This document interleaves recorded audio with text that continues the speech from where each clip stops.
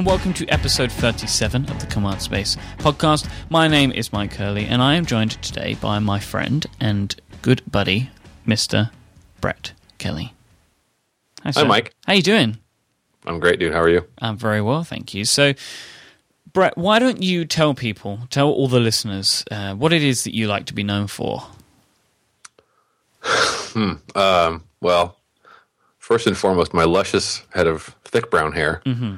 Second, what I like to be known for. Yeah. I write things on the internet. I wrote an electronic book, which I think we're going to talk about, that people like, about a piece of software called Evernote. I have a lot of tattoos. I got a family. That's pretty much it. So you have a website called Nerdgap. Yes, I do. Nerdgap.com. That's right. That's where. What do you write on Nerdgap.com? It's sort of undergoing a bit of a metamorphosis at the moment. It's very pretty right now. Well, thank you. So historically, it was sort of about, I don't know, like some weird amalgamation of like technology and productivity / efficiency and whatever else I decided to write about at a given time that I wanted people to read. And I don't know, like a few weeks ago, I just decided that I wanted this to be a little bit more pointed in where it was going, a little more intentional. So my three topics loosely are technology, efficiency, and business. Since over the last couple of years, business has become more of a interest to me since I run my own business now, and wanted to make that better and sharing what I've learned and what I think is good and bad, et cetera, et cetera. So, how long have you been writing Nerdgap at that site for? Many years, right? Let's see, about 3 years. But, I mean, I guess one of the main things that has come out of that site, I guess, and your work online is your book that you mentioned, Evernote Essentials. Right. Which, we'll talk about this maybe in a bit, which has led to you now working at Evernote, which is a company that many of us, I think, are familiar with. Yes. I feel like it's a company that doesn't really need explanation at this point. Right, I agree. Kind of know about it. It's been around for, how long has Evernote been around for? Like 4, 5, 6 years? Actually, longer than that. It's kind of an interesting story. So Evernote, the company, has existed for like 12 years, I think. It started out as a Windows-only, desktop-only shareware application that was like for note-taking. And it was, I don't recall how successful or not it was, but it existed sort of on its own for, like several years. And it was one guy running it, I think. I'm doing all this from like very faint memory, so I'll probably get some of it wrong. But and then around 2006 or 2007, they were either going to like close the company down or they wanted to sort of revitalize it, reinvent it. So they, through a series of conversations, got Phil Libin, the current CEO, got him involved, and over many years and lots of cool innovations. Like now, it's sort of what it is, the darling of Silicon Valley that it is now. And the rest is history. The rest, as they say, is history. So, how many years ago did you put pen to paper or finger to keyboard on Evernote Essentials? Started writing it in January of 2010. So, Evernote Essentials, which we now know has been around for 3 years, is a book that you have written that gives people an introduction to and some tips and tricks and workflows and the like for using Evernote. It's kind of like a guide for people getting into it and a guide for people that use it to use it better. Would that be an apt way to describe the book? I think so. It's geared primarily toward like new users or maybe users who haven't really engaged with the product a lot, or like they've got it installed and they've poked around with it a little bit, but they haven't really used it in any meaningful way. Mm-hmm. So yeah, it's geared toward those two groups of people. So you decided that you wanted to write a book about the product. Why Yes. Evernote? I mean, I'm sure that you used and do use many services, many applications, many products. Why did you think to yourself, this is the book I need to write? It needs to be about Evernote. Well, at the time, it was sort of a combination of having used Evernote, I used it for a couple of years before I wrote the book, and I got really, really good with it. And I just sort of I got involved in like the forums a little bit, and I would listen to their podcasts and stuff. And I just really liked the company and what they did and what they were making. And I realized like they're gaining a lot of listeners, or a lot of users rather. Like, every couple of months they'd announce, "Oh, now we're at this many million users," and it was just sort of, growing really, really quickly. And in my time using it, I had realized that there wasn't a whole lot in the way of like useful documentation about it. They had some stuff they had written, but it was mostly like old Word documents that were just like screenshot by screenshot tours of what the buttons meant, And I thought, well, I've been kicking the tires on this thing for a long, long time, and I know it. Kicking the tires is the wrong expression. I've been using it for a long time, and I know it really, really well. And I've been writing on the internet for a pretty long time. And I thought, well, why not give this a shot? The other reason was my family and I were sort of hovering in a not awesome financial situation. We weren't starving or anything, but like we had some debt, and my wife still worked, and I hated that. So I'm like, okay, well maybe this will be an entrepreneurial effort. So yeah, that's sort of what. As for why they're not the other applications, most of their other applications that I used and still use are either far too difficult for somebody like me who's not terribly smart to write about in an intelligent way, in a complete way, or old enough to where they're kind of like, well, finding information on this is really easy. You don't have to, you could Google for how do I do X in this application, and you'll generally find the answer. Evernote, that wasn't really the case at the time. So when you decided that this was the book that you wanted to write, did you have a look to see if anybody else had done a similar thing? Did you see if there was like competition?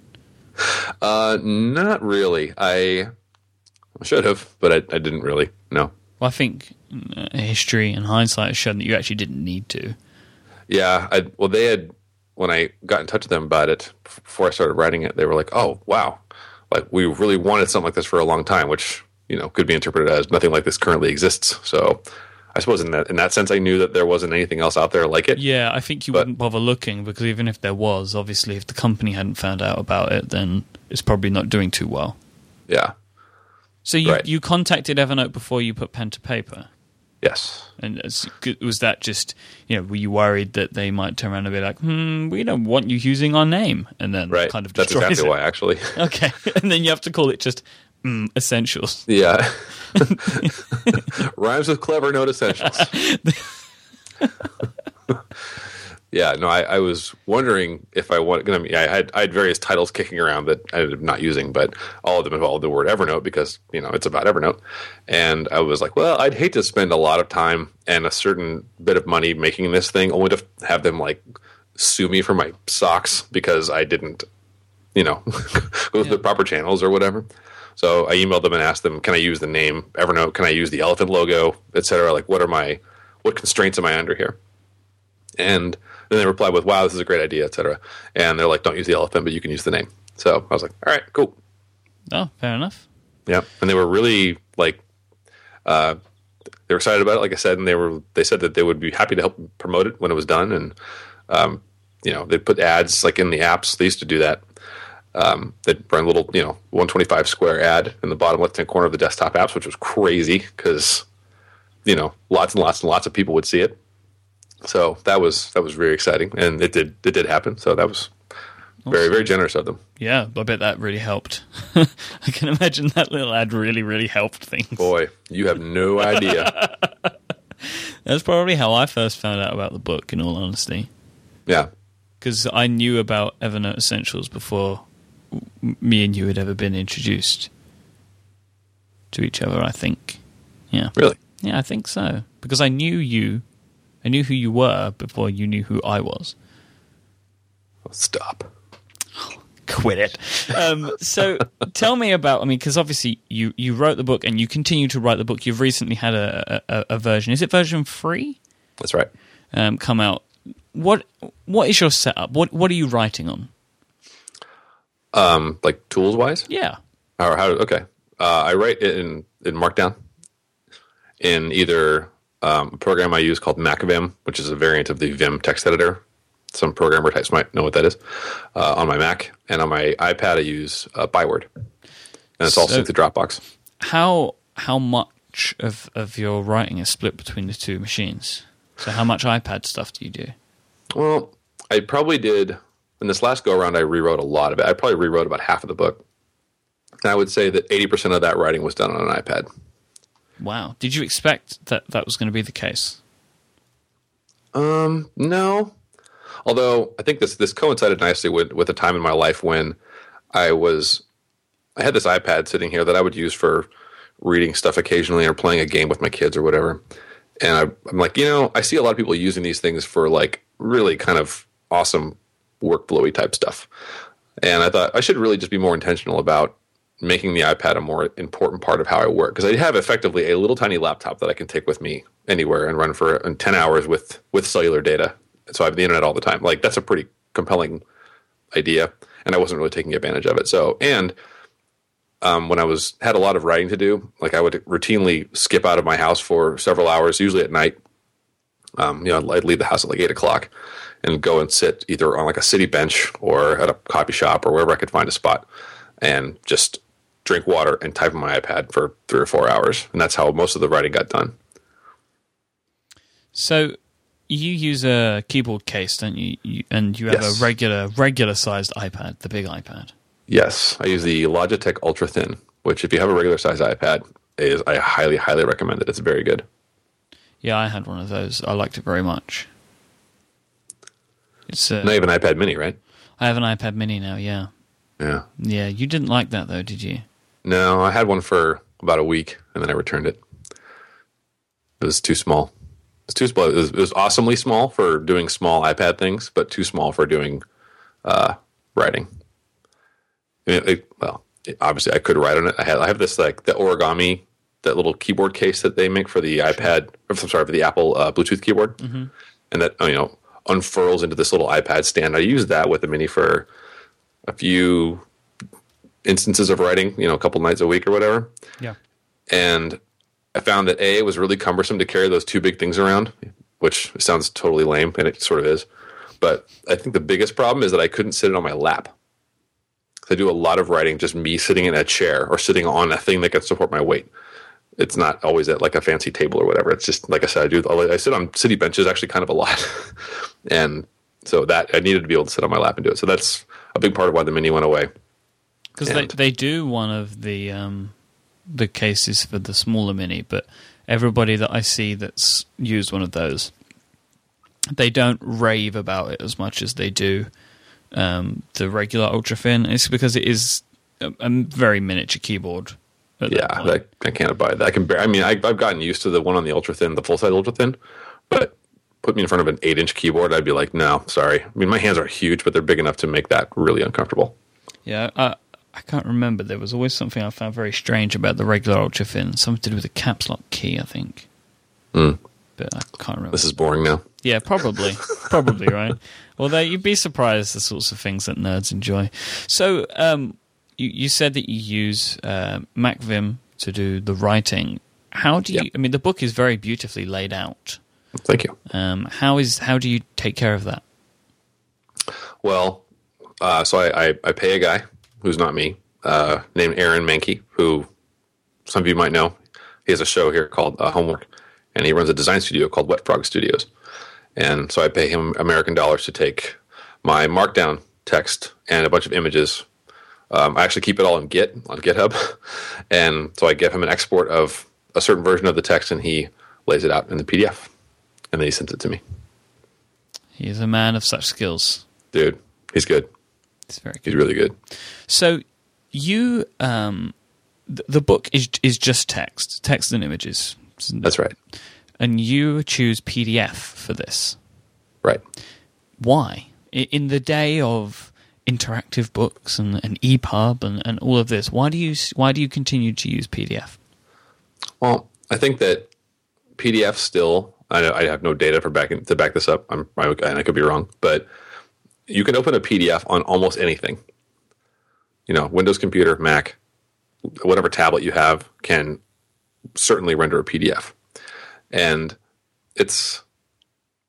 it may not be the ideal way to view it, especially if you're a big Kindle user. I get a handful of people who ask me why there's no Kindle version. But frankly, like, I don't sell to a lot of nerdy types. And Kindles are obviously not, relegated to only nerds, but the number of non-nerds who own and use a Kindle like capably, who would know how to sideload a file into their Kindle, is pretty small, I think.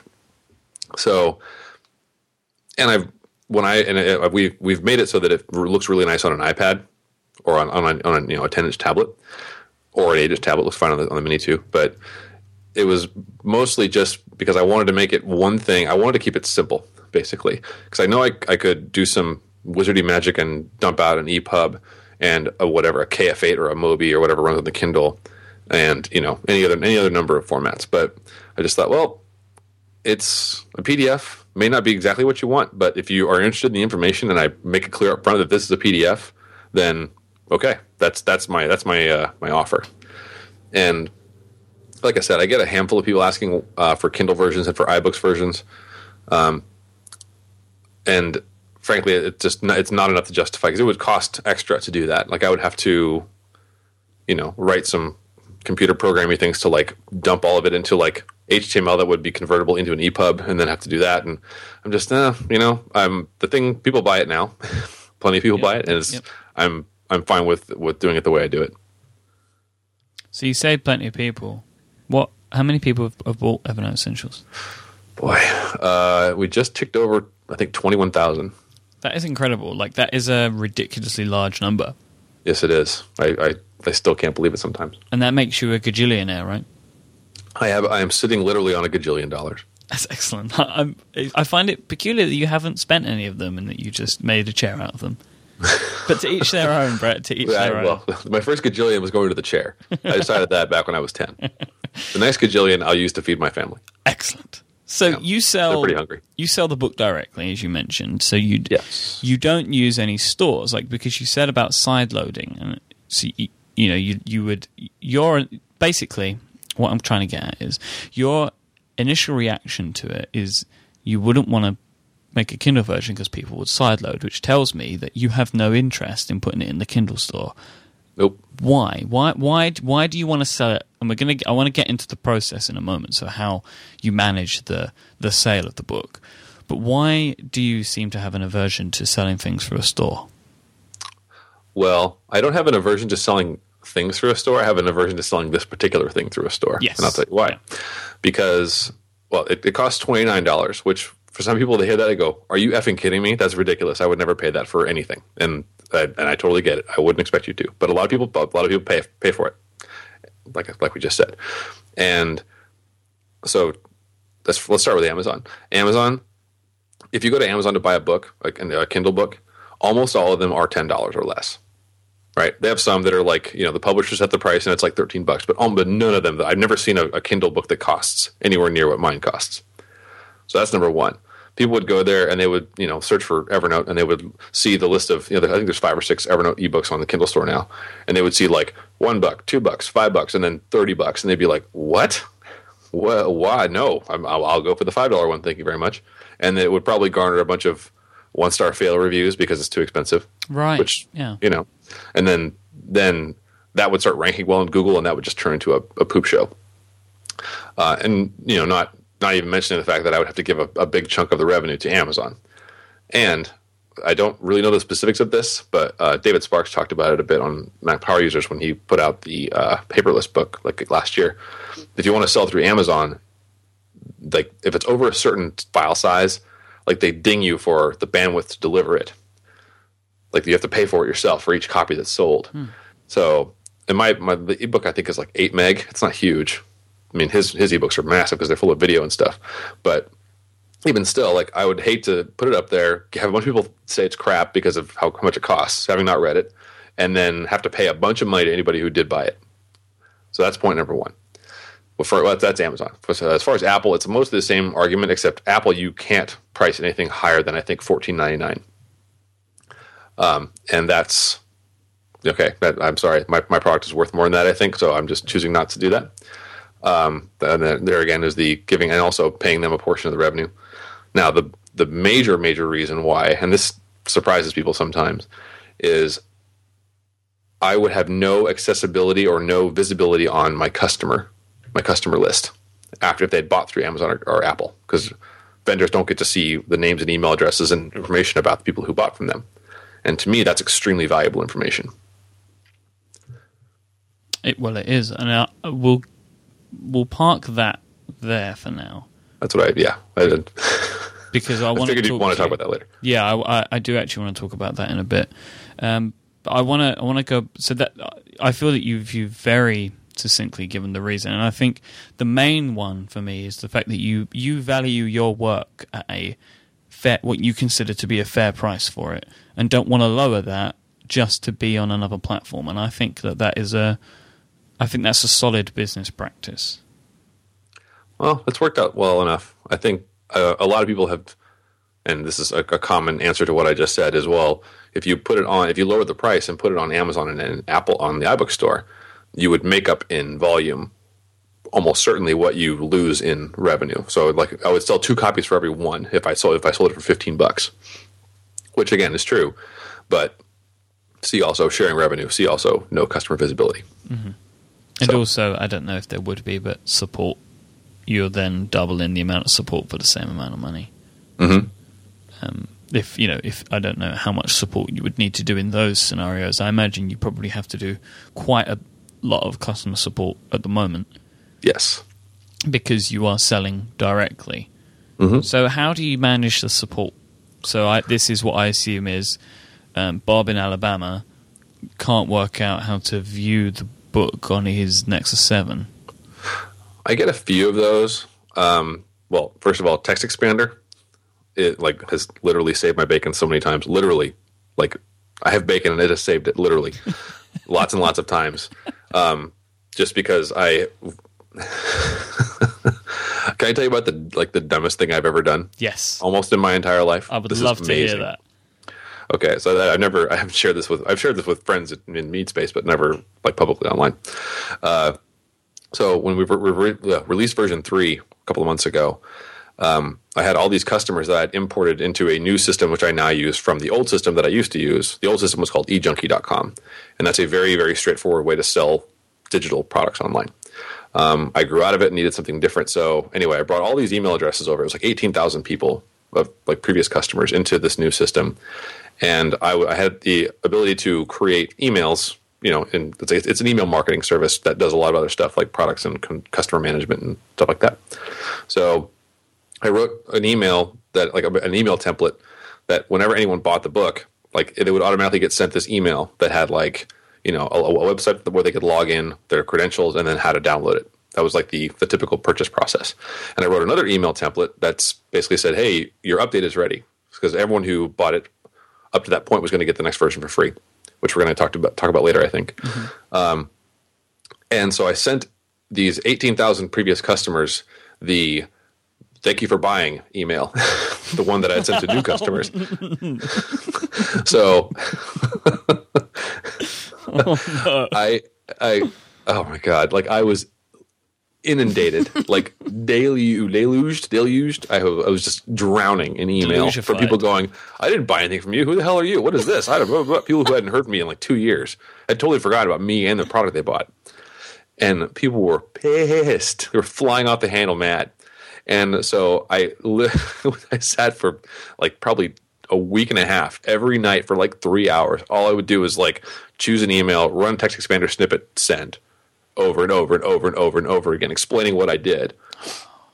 And I seriously probably got 1,000, 1,500 of these messages. Really? That's a lot of email. Unbelievable. And so, yeah, rule number 1, that whole measure twice, cut one thing, do that, especially when you're sending email. I forgot where we were going with all that. I think what I asked... I can't remember how we got onto Text Expander, but I can't remember. How do you support? That's what you asked. Yes, support. That's it. Yes, thank you. At least one of us is a host here. Yeah. So most of the support I get now is people who go through the process of buying, and then they don't get the email that says how to get it, because it routinely gets sent to spam, which is annoying. Not routinely, but often enough to where I get a few emails a day about it. So that's easy. I just go to a website, copy some credential information and then run Text Expander and send it back to them, and it's all fine. I very rarely get people who can't open it or can't view it somehow, because they can usually open it on the computer that they're reading the web page or the email on. Yeah, sure. But yeah, that's mostly it. I get every now and again I'll get a refund request, but yeah, that's mostly it. Is I didn't get the email that has the download information in it. So you mentioned you'd outgrown eJunkie, which was like an all-in-one solution. So what is your current process, your buying process? Well, eJunkie runs off of it's not really an all-in-one solution. I'm not sure if I said that. I didn't mean it. I maybe inferred that. Okay, sorry. So eJunkie, all you do is just go on to their website, sign up for an account, upload a thing you want to sell, or link to like an S3, because you can like have it linked to your own service if you want to, and tell them how much you want to charge for it. And then, they'll give you a button or a link and say, okay, well, when people click this, they'll be taken to PayPal. They'll be charged whatever you said to charge them. And they'll be taken to a download page where they can download the thing you link to. Easy, right? Mm-hmm. And one thing I hadn't been doing very much of at all, and I've gotten a lot of poop about this from businessy friends of mine, is I wasn't doing anything to follow up with them, really. After they bought the thing, like that was all they heard from me. Ever again, pretty much, unless there was an update, which I've done 3 or 2. So I wanted to be more, and this is where it's going to sound a little bit douchey, so whatever, is be a little bit more involved in the customers, with the customers. So when they sign up when they buy the book, they get added to this email thing where I send them emails every now and again about Evernote, about just random stuff that I think, and they're obviously free to opt out whenever they want. And I don't spam them, but I mean, I guess I sort of do, but no, that's not true. I don't spam them because they have to confirm they want to be a part of it. But yeah, so I moved from eJunkie, and I was using MailChimp to augment to I was collecting email addresses with MailChimp and never really using them. So I moved the whole operation to this new service called I'm confused. It was called Office Autopilot when I signed up for the name. I think they're changing the name to Entreport now. I don't know. What a great name! Yeah. So. Yeah, it's a big, I can sell stuff through it. I can manage affiliates through it. I have a big list of all of the people who sign up for on the newsletter, on the blog, or customers or affiliates, and they all have their own individual like contact records. So it's like a great big address book, and I have all the stuff they've done, which is really great. So now when somebody buys it, instead of being sent just to a web page with a download link, now they get actually sent to a website that I operate with a credit card form in it that I built or that I modified. And then once they pay, like they never leave my properties, I guess. Like the whole transaction, all the interaction takes place over stuff that all the sites that I run. So once they buy, they get an email saying, okay, go to this website and input this username and password. And so they go to a WordPress site that I, again, run, and they fill in the login, and it takes them to a download page, and they can download it from there. And you're happy with the system? Works well for you? Yeah, I am. Since I'm not I was using PayPal to process all the payments before. So whenever I would have to look up a transaction or whatever, it just became a big, big pain in the butt. Now I have all of that stuff like ready at hand. They actually have Office Autopilot has an API that I'm going to be probably building some stuff on, so I can automate the really easy stuff or the really routine stuff that I have to do, which is another thing that I'm very happy that they offer. But yeah, on the whole, I'm pretty happy with what I've got now. There were some hiccups getting into it, but yeah.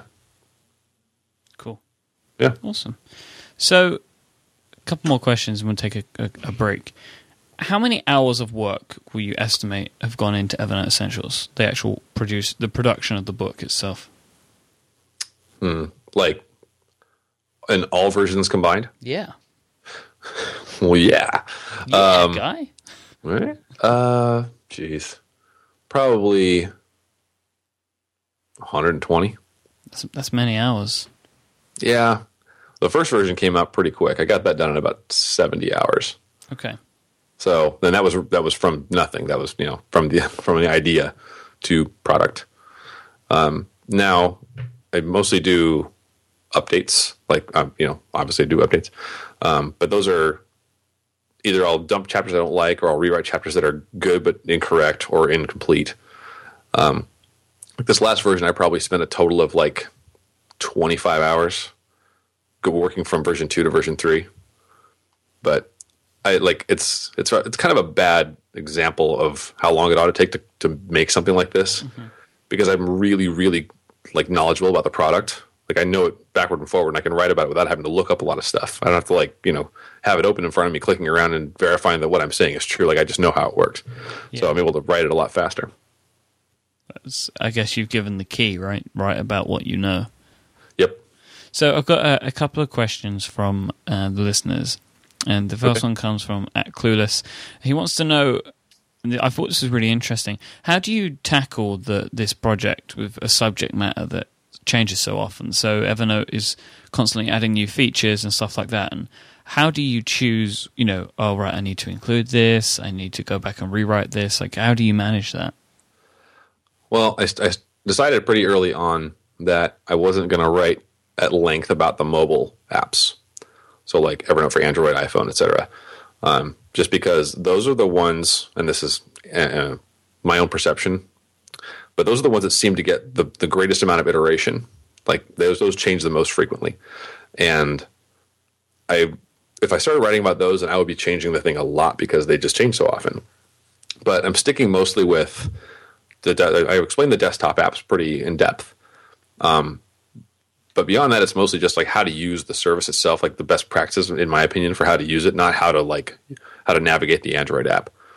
And it's actually not super hard to keep on top of it. They released version 5 for Mac near the end of last year, and that turned into a pretty big project because I had to rewrite the entire Mac chapter, which was 4,000 words or something.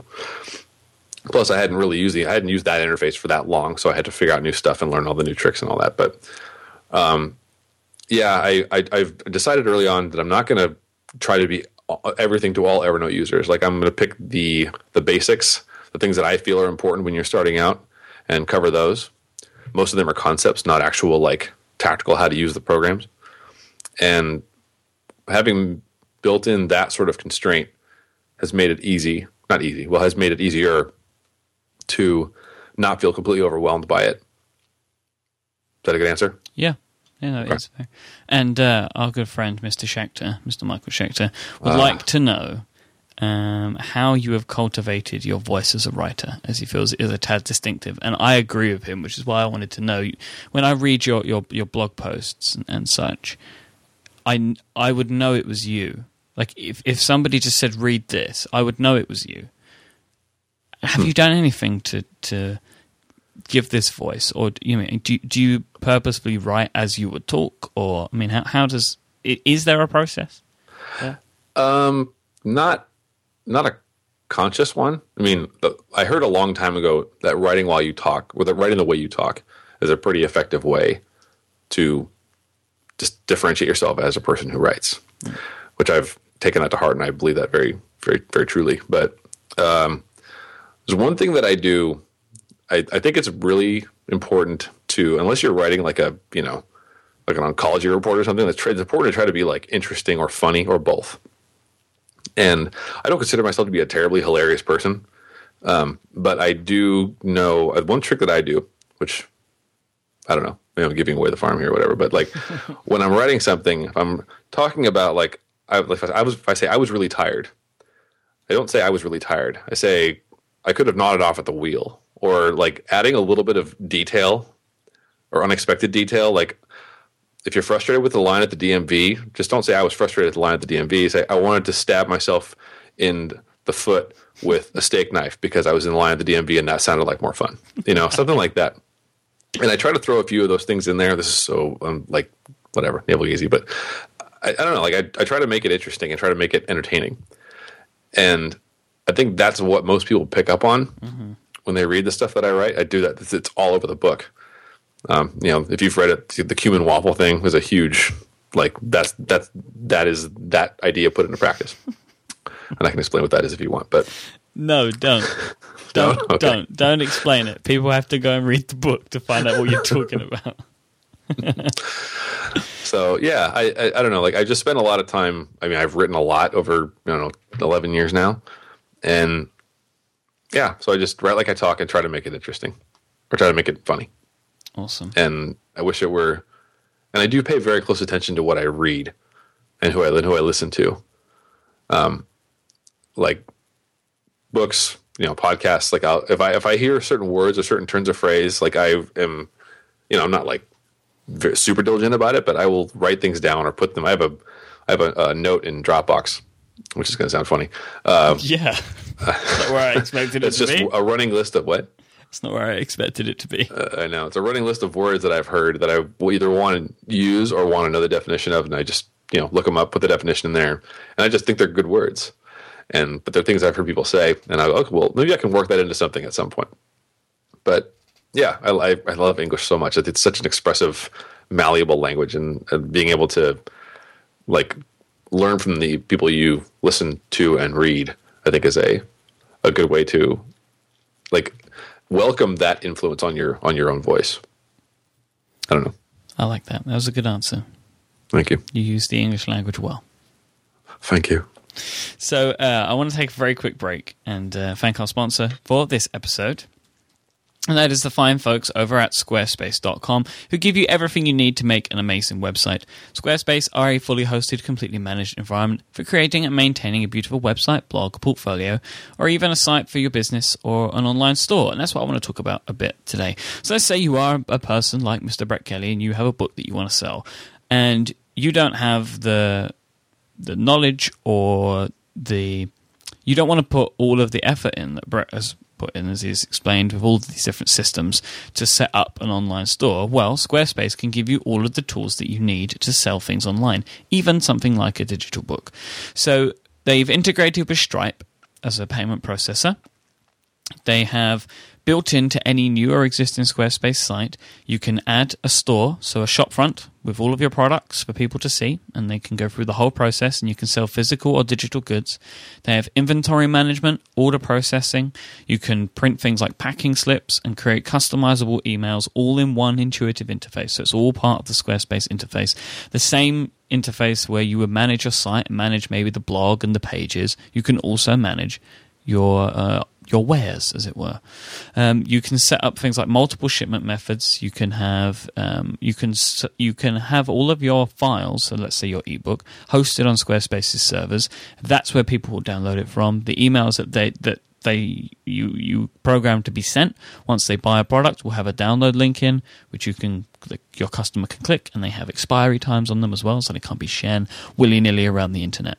So that is an all-in-one solution to selling things online that is incredible. Bar none, is just fantastic. And the fact that you can integrate this into any Squarespace site with their beautiful themes, which are fantastically designed, their drag-and-drop page-building system, which makes it really easy to put custom layouts together. They have mobile apps, which you can view your statistics, which are all real-time. You can post to your site. If you want to post to the blog or whatever, you can do that from the apps. You can take advantage of their award-winning 24/7 customer support and loads more features. They are really the one-stop shop to putting an amazing website online. I want you to go and find out more about this by going to squarespace.com/70decibels. That's 70DECIBELS. You can also sign up for a free trial there, which you can give Squarespace a whirl and see if it's the right solution for you. I'm sure it will be. Squarespace plans start at $10 a month for their standard plan. They also have unlimited and business plans, and you can get discounts if you buy one of their 1 or 2 year plans up front rather than paying month to month. If you use the code 70decibels4, that's the number 4, you will get 10% off your first order, whatever that may be, at Squarespace. So go check them out now. So that's Squarespace, everything you need to make an amazing website. So, Mr. Kelly, are you still around? I am, yes. Good. So this was this next part, when me and you were talking about what we were going to discuss today, you gave me a heading: business isn't evil. Right? And I wanted, the reason I actually asked you to come on the show was because I had read your post on NerdGap on your blog called "How Poor Planning and Inexperience Yielded Me Insanely Loyal Customers." Yes, sir. That's the name of the post. Very markety headline. Mm-hmm. I think that's how it works, right? I think that's what you need to do. But in this, you talk about the fact that you've given free updates and things like that for your book. Yes. So I would like to hear your one. Tell us a little bit about that, and also why did you decide to do things in such a way? Why did I just decide to give free updates to customers? Yeah. Okay. Well, it turns out, as that post title sort of gave it away a little bit, when I was getting ready to start selling the ebook back in 2010, I have friends who sell things on the internet who have been selling things since before I have done it, and they were pretty helpful in telling me how the process worked and et cetera. So I realized that most of them had, like, you can get free updates on their products they sell for 6 months or a year. And after that, I'm assuming there would be some sort of nominal update fee if you wanted to buy the thing again and get the updated versions. And I realized that I had no idea how to do that, like, technically. Mm-hmm. And I was sort of on the hook to launch my thing within a few days, and I didn't really have time to investigate it. And I just decided right then, I'm like, and 'cause, like I mentioned earlier, like, I like simple. I just decided, screw it, I'm not going to charge for updates because that just sounds way too hard.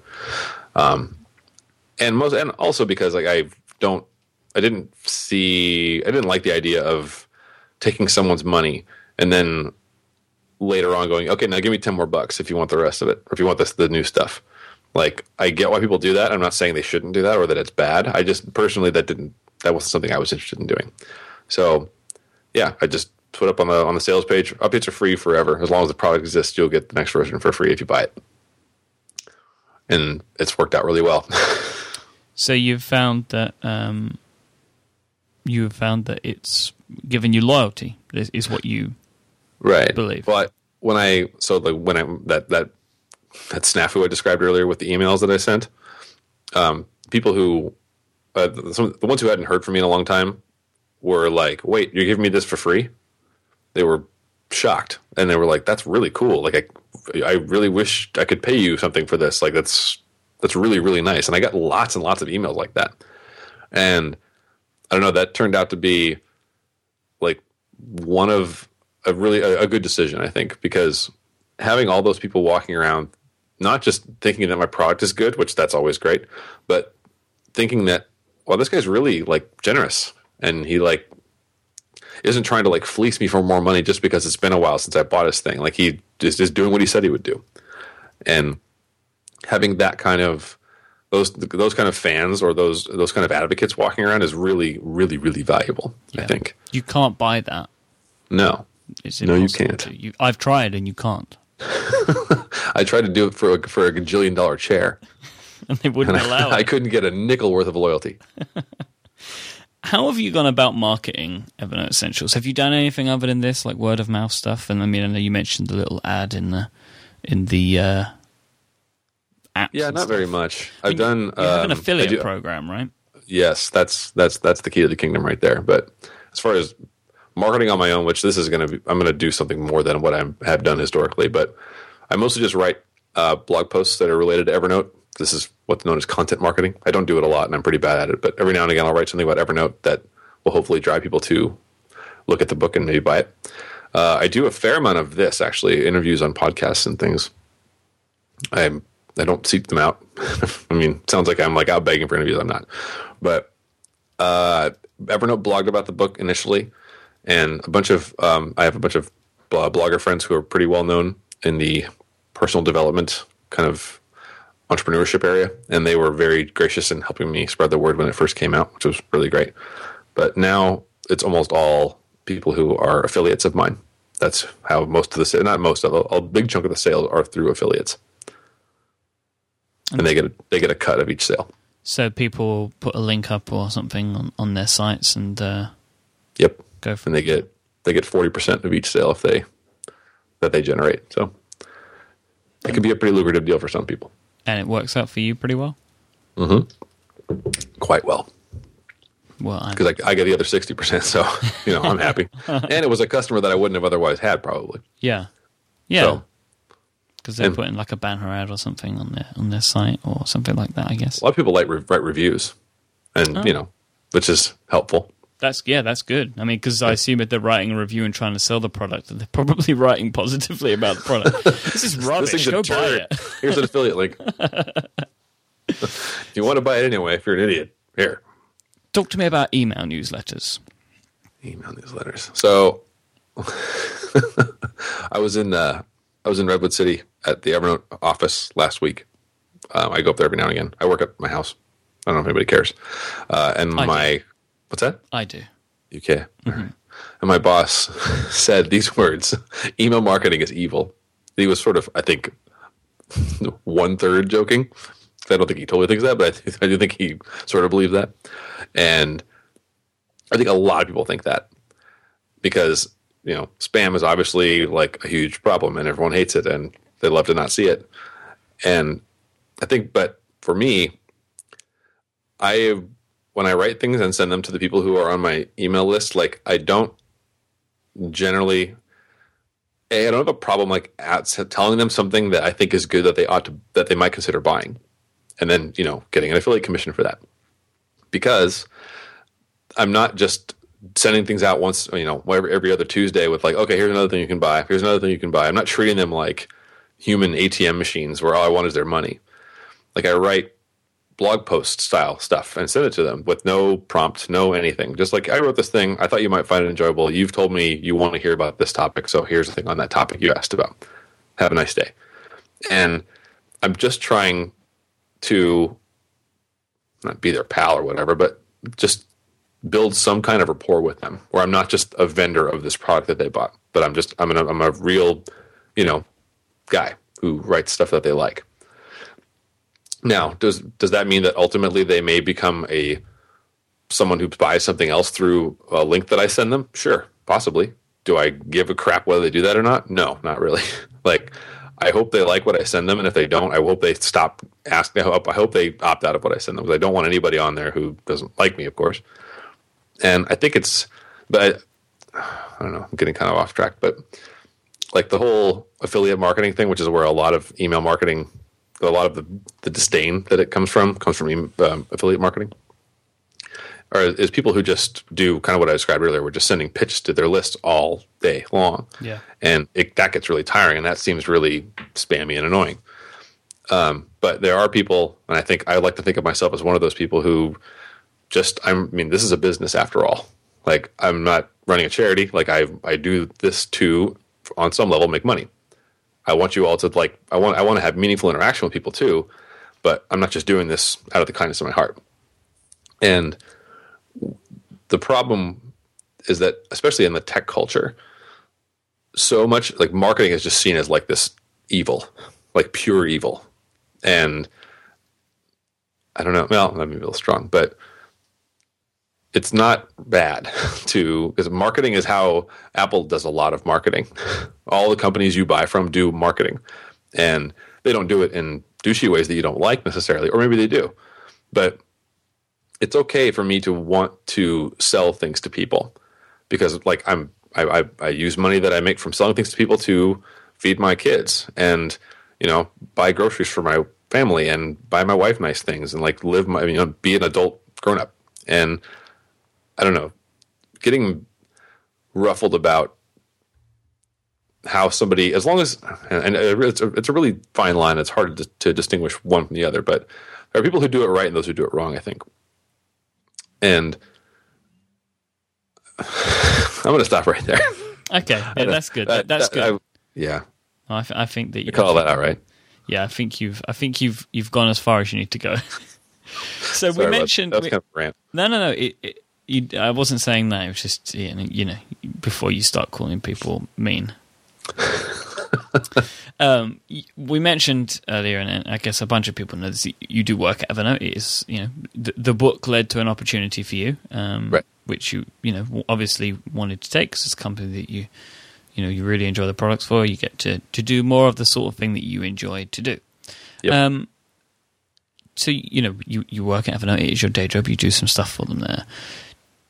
And over the time that you've been at Evernote, you've seen the company. You must have seen the company go through the progression that they have, and I just wonder what that feels like being inside it, because it feels that Evernote now is very different to Evernote of 12 months, 24 months ago, even. I think it's great. Like watching the company that made and continues to make the products that I use and like a lot, watching them grow and become even more successful and just flourish as a business is great. It's really, really awesome. So I'm gonna assume that you have. So yeah, I'm trying to think of the right way to phrase this. So, working at Evernote, you must have the ability to get. I mean, it's good for you for the book, right? Because I would assume that you have the ability to get access to answers to questions and resources and stuff. I'm sure that must help you. Yeah, well, I'm pretty careful to keep the two separate, actually. So, like, the book is my own knowledge and my own work, and like, I know asking questions of my coworkers doesn't count as not being my knowledge or whatever, but the book is something that I'm like, okay, well, this is something that I just do on the side, and I don't want it to be anything that interferes with my job. So, if I have a question about Evernote that I want an answer to for the book, like, I will generally just bang on it until I figure it out. There Yeah. you go. I mean, I see pre-release versions of software and stuff like that, but none of that ever makes it into the book. No. Like, it helps you prepare, though, I would assume. Sort of. I mean, yeah. I have this little internal deal with myself where I don't write about anything. I don't start writing about anything until it's out publicly. So that's fair. Because I don't know, like, I would just rather everything be above board. Yeah, because, the book is separate, as you say, to your job. It's not like the Evernote guide. Right. Because then it would make sense. But I guess there are other people that have written books about Evernote, and it would be kind of unfair to those people if the guy at Evernote is able to get to get the skinny, and then on the day that Evernote 5 comes out, you've got all your updates done. Right. Yeah, I'm not into that. Yeah, and that's very admirable of you. Thank you. So, I want to know I want to get some information from you how you use Evernote. So, you this is something that you write about on your blog, but let's get some stuff from you. So, for you, Mr. Brett Kelly, what goes into Evernote? Boy, a lot of PDFs. I scan a lot of stuff on my handy ScanSnap scanner. Meeting notes, receipts. I do a lot of one-off sort of list making in Evernote. Mm-hmm. One of the coolest things I use Evernote for. There's an app for iOS called Place Me, and it's just this app that I haven't opened it in months. You don't even need to open it. It's one of those. It's got a bunch of geofencing stuff set up in it where wherever I go throughout a given day, it just keeps track of wherever I go. Like, if I go to the coffee shop for an hour, it just has, a little list of wherever I've been. Coffee shop for an hour, home for 2 hours, grocery store, etc. So at the end of each day, a new note is created in my Evernote account that shows me everywhere I was the day before. And that sounds like kind of narcissistic and goofy, but I love being able to go back and find exactly when I was at someplace, especially if it's not somewhere like near here. Like, I can tell you exactly when I was in Vegas last and where I went when I was there. And I don't know, I find that to be a cool little, like, memory jogging thing. So that's Place Me. That's a really good app. Let's see, what else? Memories? Yeah. We take a lot. I take a lot of pictures of my kids because, that's what parents do. And also, like, photos when we're out and about, especially, so I can, cause same deal, remembering where it happened, because it, geotags all the geotags each note when you take a photo or when you add a note. And yeah, it's plans for, like, the Evernote Essentials book text lived there originally. It doesn't anymore, but, like, when I want to do updates to the book, like, those are all in a notebook in Evernote. Plans for other ventures that I'm cooking up for the future are all in Evernote. I share all my tax documents with my accountant through Evernote. All sorts of different stuff. Do you use all of the Evernote apps? Do you use, like, Hello and Food and Penultimate and Sketch and all those crazy things? I use Sketch like crazy, especially on my Mac. I know a lot of people are kind of whatever, but I like it a lot. I use it a lot. I use Hello occasionally, not very much, mostly because I work at my house and the only person I see with any regularity is my wife. So, just keep updating her contact information. We've met, yeah. Hello, it's just this endless stream of met Joanna. And I don't know. And Food, I use it. Actually, I use it because I cook dinner at our house once a week. That's my one of the things I do. A few things I do around here, and what I'll generally do is find the recipe on some website, and then clip it to Evernote, and then I can open. It'll usually Evernote. Sorry, Evernote will figure out that it's a recipe and put it into food, and then I'll just prop it up on my iPad while I cook. But that's pretty much. We eat out a lot. We don't eat out a lot, and then when we do, it's generally pretty like whatever, not really interesting enough to document. So, because a lot of the people who work at Evernote are big like foodies, and they really love weird, Asian fish egg coated stuff that I'm like not interested in personally. So I think that was the genesis of the food idea. Although I could be making that up. Penultimate, I use every now and again. I don't do a lot. My handwriting is abysmal, and that's primarily why I would use Penultimate. But every now and again, my kids and we have a little stylus for my iPad that we'll draw pictures with and that kind of thing. But I use obviously Evernote proper. I use that all the time. Sketch all the time. The rest of them to varying degrees depending on what I'm doing.